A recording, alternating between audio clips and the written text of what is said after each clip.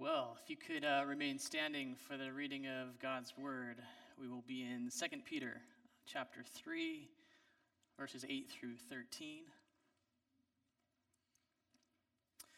But do not overlook this one fact, beloved, that with the Lord 1 day is as 1,000 years, and 1,000 years as 1 day. The Lord is not slow to fulfill his promise, as some count slowness, but is patient towards you, not wishing that any should perish, but that all should reach repentance. But the day of the Lord will come like a thief, and then the heavens will pass away with a roar, and the heavenly bodies will be burned up and dissolved, and the earth and the works that are done on it will be exposed. Since all these things are thus to be dissolved, what sort of people ought you to be in lives of holiness and godliness, waiting for and hastening the coming of the day of God, because of which the heavens will be set on fire and dissolved, and the heavenly bodies will melt as they burn? But according to his promise, we are waiting for new heavens and a new earth in which righteousness dwells. This is God's word. Let's pray. Heavenly Father, we are here this afternoon to look to you for strength. In a time of doubt, in a time of pain, suffering, confusion, we look to your word for strength to endure the times that are upon us. We know that this year is a year like no other, and we pray that as we enter into this Advent season, that we focus on our attention not only on the importance of your birth, but the importance and significance of you coming again. I pray that you use the time and efforts put into this gathering to bring each of us closer to you. We pray that the worship and the message, your gospel message, will be heard loud and clear, and that hearts will be changed. We thank you for what you have done and who you are. May you be glorified today until you return and for eternity to come. In your Son's name, Jesus, we pray. Amen. Please be seated. Well, aloha, good afternoon. I hope you all had a great Thanksgiving as I did. And we are so thankful that you came to join us this afternoon and spent time with us to go through the Word, to learn what the Lord has to show us, especially this being the beginning of the Advent season. And if you happen to be one of the fortunate ones who were able to travel to see family this holiday season, and you're here for us, and you're here with us for the first time, or you're just checking us out, we really want to welcome you to our gathering this afternoon. My name's Toby. I am one of the board members here at Shore Break, and Pastor Leo is our teaching pastor. And as we enter into this time of Advent, we'll be taking a break from our current study in the book of Ephesians, obviously. And for these next 4 weeks, we'll be drawing our attention to different passages in Scripture that focus on Advent. We'll be looking at these scriptures that focus on the second coming of Christ. And so I'm excited, not only to preach today, but to hear what the Lord is going to show us over these next several weeks. So what do we think about when we think about Advent? What are the things that come to mind? And not necessarily the things that remind you of Advent, like the calendars or the wreaths or the candles, and not just looking for a definition, but more personally. What was Advent like for you when you grew up? What were the things that you remember most with your family or with your church? Maybe traditions that you continue to do with your family now, or maybe traditions or experiences that you prefer to forget. I think many of us, regardless of what that memory is or continues to be, we do feel at this time there's a sense of loss. When we started to talk about Advent as a family, I know I immediately began to think of how different things were last year, remembering how great a time it was, not that it wasn't without its own issues. But I think it would be hard not to compare, especially as we start to bring out our Christmas decorations, finish up our Thanksgiving leftovers, and reminisce over our expectations and what they were. It's a depressing time that continues to be filled with uncertainty. We entered this season with a different mindset. We are forced to take into account all the changes that have occurred and make decisions that we didn't expect to have to make for ourselves, for our families, or our friends. And it is important to enter this season with a different mindset, regardless of how we were put into this situation to begin with. This is important because we should always be entering into an Advent season with a different perspective in mind. We should be in a different place in our lives. We should be expecting that God is working in and through our lives in ways that we couldn't and shouldn't have been able to predict. And so with that, as we will be taking a bit of a different focus for Advent this year, we don't want to minimize or take away from the focus and joy and celebration of birth of Jesus and the time leading up to Christmas. But it is also important to realize and understand how the second coming of Christ gives us a way to see the hope and the love that the Lord provides for us amidst a time of such despair and depression. Advent is specifically a time of waiting. And prior to Christ being born, the time of waiting was directed toward the waiting for a Savior to come, the waiting for the Savior to be born. And now, with Jesus' death, we as believers have been promised that Jesus will come again. We don't know when, but we do know that he will come again. He has made this promise, which is well documented throughout Scripture. Almost too many to list, but not only the New Testament, the Old Testament as well. And so through this passage in 2 Peter, we will not only look at what challenges this brought the believer at the time of this letter, but how this continues to apply to us today, and especially as it applies to the waiting and the hastening of his return. Now, I remember growing up and having fond memories of Christmas. Hopefully you do as well. But not because of the celebration of Jesus' birth, unfortunately. It was because of the anticipation and the arrival of Santa Claus. It was about getting presents. And not being raised in a Christian home, the focus of the Christmas season wasn't to give attention to the real reason for the season, but to engage in the holiday because it was a good time to give gifts to friends, to family. The birth of Jesus was always just another story, like all the other Christmas stories. Oddly enough, I do remember Advent every year. And I'll just say more so as a concept. It wasn't in any religious form, except that it was a calendar, and it was representing a countdown to Christmas. And for me, it involved cutting out a Christmas tree with construction paper and gluing Hershey Kisses on it, 25 of them, so that every day I could eat one Hershey Kiss until that great day of Christmas on the 25th, when we finally got to open presents. And that was about the extent of my Advent experience growing up.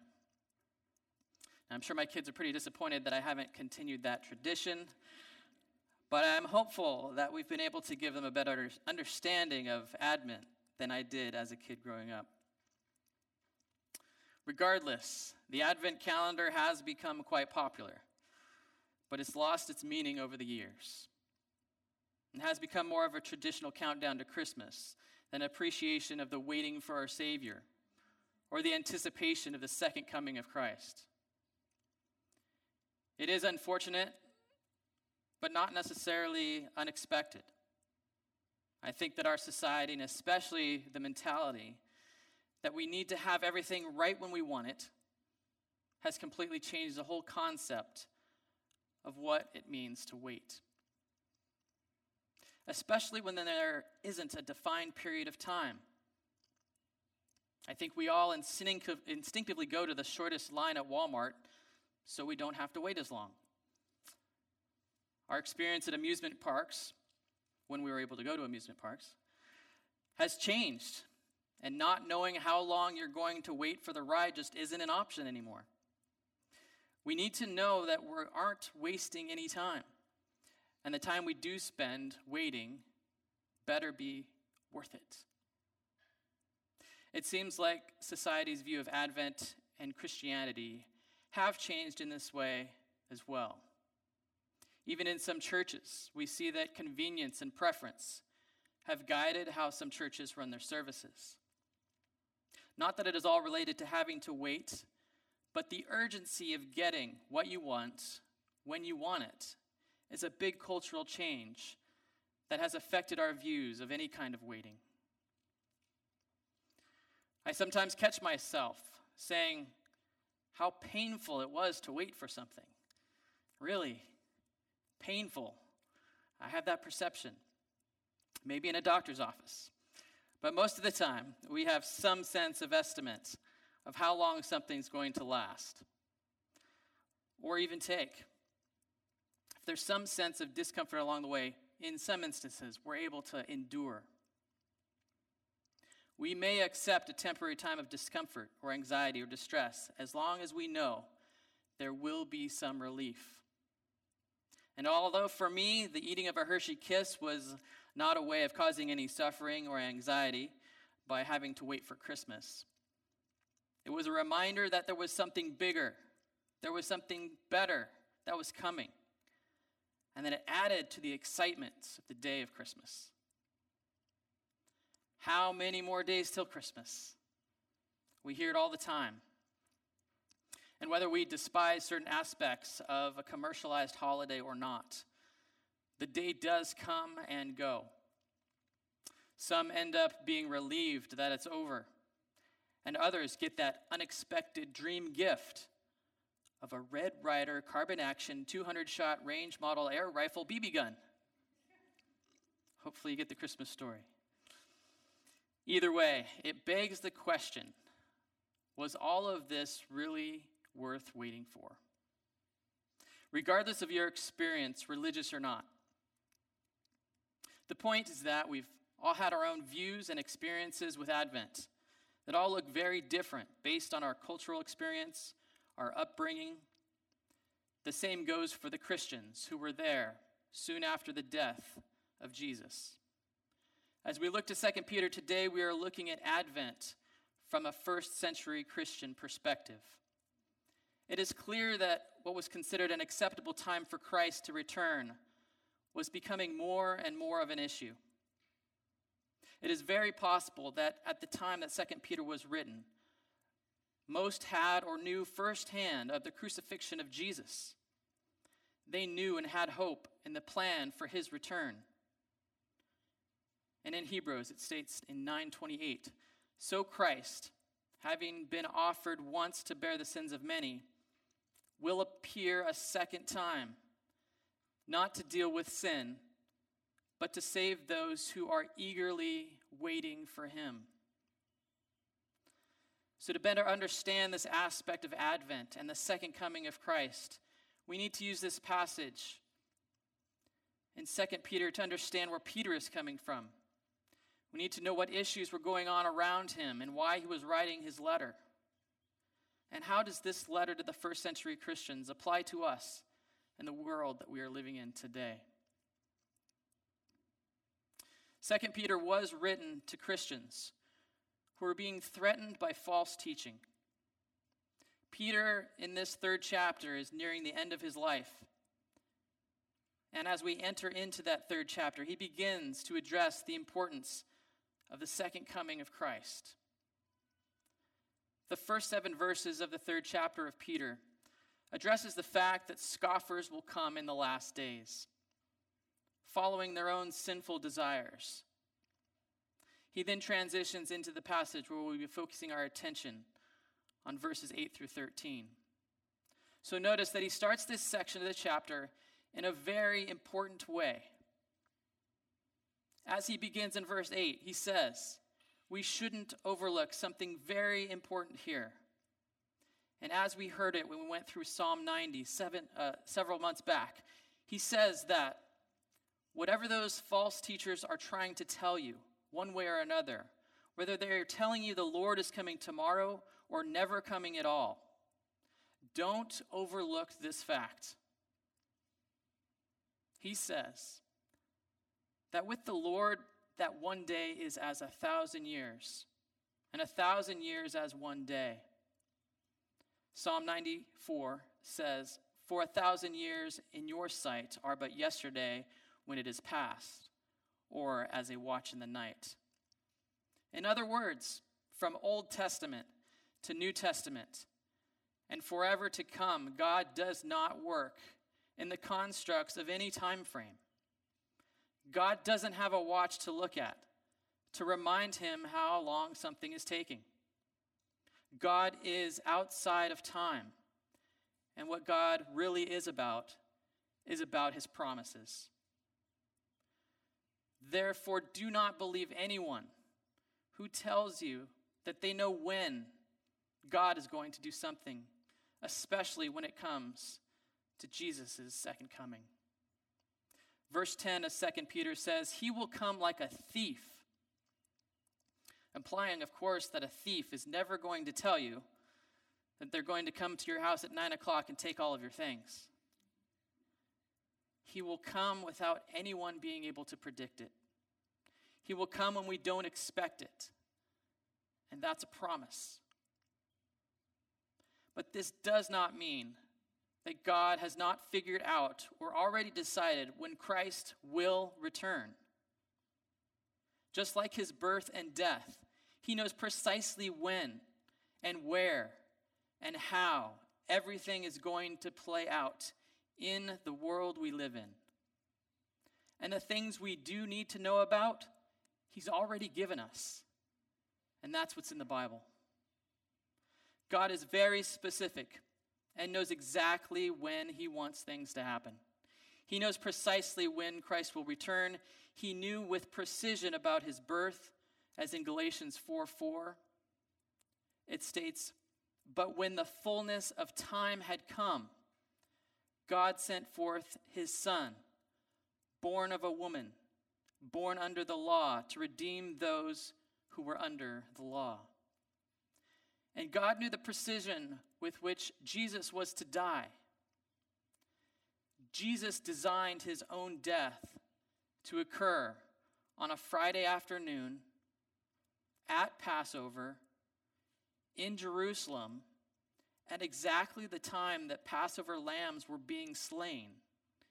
He had to plan every detail, including around all the evil plans of the Sanhedrin and the execution squad of the Roman soldiers. He had to die when Passover lambs were dying. He had to be in the ground before that day ended so that he would be dead for a period that encompassed 3 days, that he would be buried and fulfill the prophecy of being risen in 3 days. How much more precise could God have been to make that happen? Only God knows timing, and only he will know when Christ will return. The other attacks of the false teachers that occurred during this time from Peter's perspective were in respect to the character and the purpose of God. Again, imagine being a first century believer who may have witnessed or heard of the crucifixion of Christ and being told that Jesus will return year after year, decade after decade, and it doesn't happen. Knowing that God does not work on a time schedule, but being told that there will be a day of the Lord, that there will be a day of judgment, and then the scoffers still continuing to live their lives of sin without even considering a day of eternal judgment. How those false teachers must have asked, why? If there was a God, would he not be doing what he said he would do? What was he waiting for? Was he being slow in the process? Was this a defect in his own abilities? Is he actually like us and human? Procrastinates or gets preoccupied with other things instead of doing what needs to get done? No doubt people in the first century were thinking that the longer things went on, the less likely they thought that God really meant what he had said. But the answer to those questions were more about the shortcomings, or more about our shortcomings than the shortcomings of God.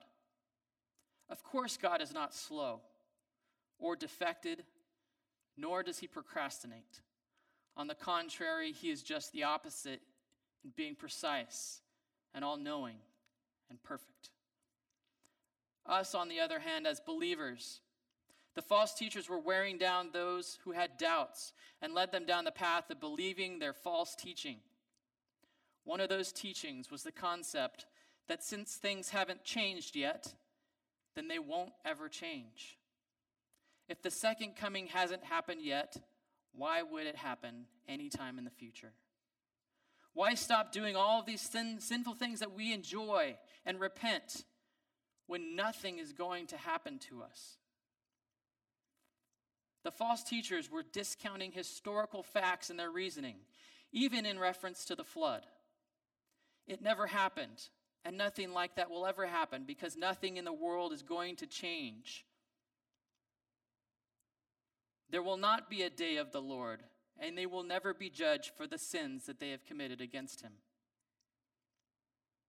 They would tell them anything and everything that would deter them from what the Lord wanted them to do. Distract their attention to the things of this world and taking care of their own needs and their own desires.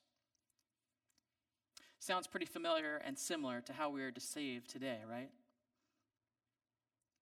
One example that comes to mind applies to today is the overemphasis on the saving of the planet. To suggest that there is no second coming puts quite a responsibility on keeping the planet in the best shape possible and to do whatever it takes to make sure that it is taken care of. Even in some Christian circles, there is more attention on saving the earth instead of saving souls. Let's focus our attention on being green, preserving the earth, because didn't God tell you back in Genesis to take care of it? Doesn't your Bible say to rule over the earth? And doesn't that imply that we make sure that the environment is a priority? Let me ask you this as we refer to verse 12. What happens if we as people actually have the ability to save the earth? That all the perceived science that suggests we are ruining this world is right, and we are able to change how long the world is able to sustain itself. If our true intent on doing all of this is for the preservation of the earth, then it is an absolute and tremendous waste of time. Yes, verse 12 says it right there. It itself, that the earth and sky are all going to go up in flames. Look at it for yourself, second half. The heavens will be set on fire and dissolved, and the heavenly bodies will melt as they burn. Is that not what it says? Does it also then not make sense that we think a change in temperature is going to melt the ice caps enough to flood the earth and drown us all?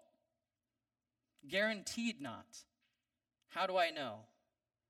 The Bible. Not me, the Bible. And of all places here in Hawaii, we should be reminded more than anyone because of the amazing rainbows we get to experience here almost every day. We are reminded that the Lord will never destroy the earth by water. And this is the promise that he made to Noah in Genesis 9. But what is it that might be inferred then from this promise, especially by false teachers at the time and even today? Did the Lord say that he would never destroy the earth by water or flood? Or did he say that he would never destroy the earth ever again? Well, contrary to tree huggers, global warming fanatics, and Earth Day everyday promoters, he will destroy this earth sorry. Actually, not sorry. Verse 10 says that the heavens will pass away with a roar, and the heavenly bodies will be burned up and dissolved. This means that the earth, the sun, the moon, the stars, the universe will all be destroyed. There are verses throughout the Bible that refer to the destruction of the earth, but not by water, as he will keep true to that promise. But instead, as Peter has told us here, he will destroy it by fire. And before we dive into end times or eschatology in any more detail, we don't want to lose focus on where Peter is taking us in this scripture. Peter is warning us, people is warning us of the people that we shouldn't be, and to be on guard and observant of false teachers. But he also wants us to know the kind of people that we should be. Knowing that we want to be holy and godly people, what kind of people should we be? Verse 11. Since all these things are thus to be dissolved, what sort of people ought you to be in the lives of holiness and godliness? And here it is, the latter part of the verse. He wants us to be people waiting and hastening the coming of the day of God. We should be people that are waiting and hastening, knowing that the Lord will return, knowing that the day of the Lord will come. Don't put your efforts into believing that this world will stay the same, and that we need to preserve it or maintain it, especially when it takes precedence above and beyond seeking and spreading the truth of the gospel. This is how we hasten the day of the Lord, by not waiting without intent. There have been so many amazing accomplishments by man. Just look around. Man, as allowed by God, has built this world and all the modern conveniences that you enjoy, and you should enjoy them. We all should. They were made and developed by God's provision and meant for us to enjoy. But they were meant for us to enjoy within the context of not detracting from God's ultimate purpose for us, but rather to use them to fulfill that purpose. The Lord has provided a great hope for us as we start off this Advent season, and we have become very aware of what waiting looks like. Just look how anxious we have been with something that is not going to destroy the world. We have something to look forward to as believers, independent of the actual destruction of the world. Because the truth is, as believers, we don't have to worry if the world goes up in flames. The Bible tells us the second coming is a time that we should be hopeful for. A hope for a new earth. A hope for a new heaven where there is no sin. Verse 13. But according to his promise, we are waiting for new heavens and a new earth in which righteousness dwells. That is what Peter is saying here. According to his promise, the waiting and the hastening, no matter how long it is, it gives us the hope of a world free from sin and destruction, free from the suffering of this world. And in this place where righteousness dwells, our hope in Jesus is fulfilled. We get to spend eternity with him, our Lord and Savior. But unlike Peter, we do not know if the Lord is going to return in our lifetime or not. So what do we do? How do we live in a time of Advent, in a time of waiting, when we are required not to know when Christ will return? Do we sit and watch Netflix and then diligently pray for his return in hopes to be with Jesus sooner than later? Is this the example that we look to Jesus for? Is this what Jesus did while he was here on earth? Wait and pray? Jesus knew he was going to be sacrificed. Jesus knew he was going to die for the sins of the world. Jesus knew he was going to be betrayed and beaten. Jesus knew what was going to happen to him, and he still never faltered in his diligence to pursue the lives of those who did not know him and live the perfect life. And no, that did not include watching Netflix. No, he did everything. He did everything he could to spread the gospel while he was alive. Jesus did not focus on any other issues while he was on earth, but to put his trust in his Father. His Father knew what the perfect timing was. He knew what the perfect timing was for him to be on earth, and he trusted in that, and he lived in that. So then does it really matter when the day of the Lord comes? Are you someone who likes pop quizzes? Or do you spend all of your time cramming the night before an exam? Whether or not he is coming soon, or there are still hundreds to thousands of years before it happens, we are only here like Jesus was, for a slice in time. We are here to spread the good news of the gospel and show God's love for as long as he allows us to do that. We need to love the pop quiz so that we can always be ready. We need to love the accountability of knowing he could return at any minute. We need to learn to love always being ready for his return and never thinking that it is not going to happen in our lifetime. Appreciate this time of waiting and make use of it like Jesus would. He is our hope during these uncertain times. Continue to spread the good news of the gospel, even though we don't know what life will be like in a post-pandemic era. Even though we don't know how many days we have on this earth, and especially not knowing if Jesus is going to return today, tomorrow, or the next. Advent is about hope. So don't let the false teachers of this world and in your life keep you from living the life that he intended for you. The Lord has been patient with you, and he is being patient for those who do not yet believe. Verse 9 says that the Lord is not slow to fulfill his promise, as some would count slowness, but that he is patient toward us, not wishing that anyone would perish, but that all should reach repentance. What more could we ask for from a loving God than to be patient with us? And for those who don't know him yet, to come to know him and to love him. And that we should all come to the understanding of the importance of repentance. We all know family, friends, loved ones that we pray for to come to know the Lord, and God knows them too. Some of them may be here today and have put their faith in doubting God or believing false teaching that the day of the Lord will never come again.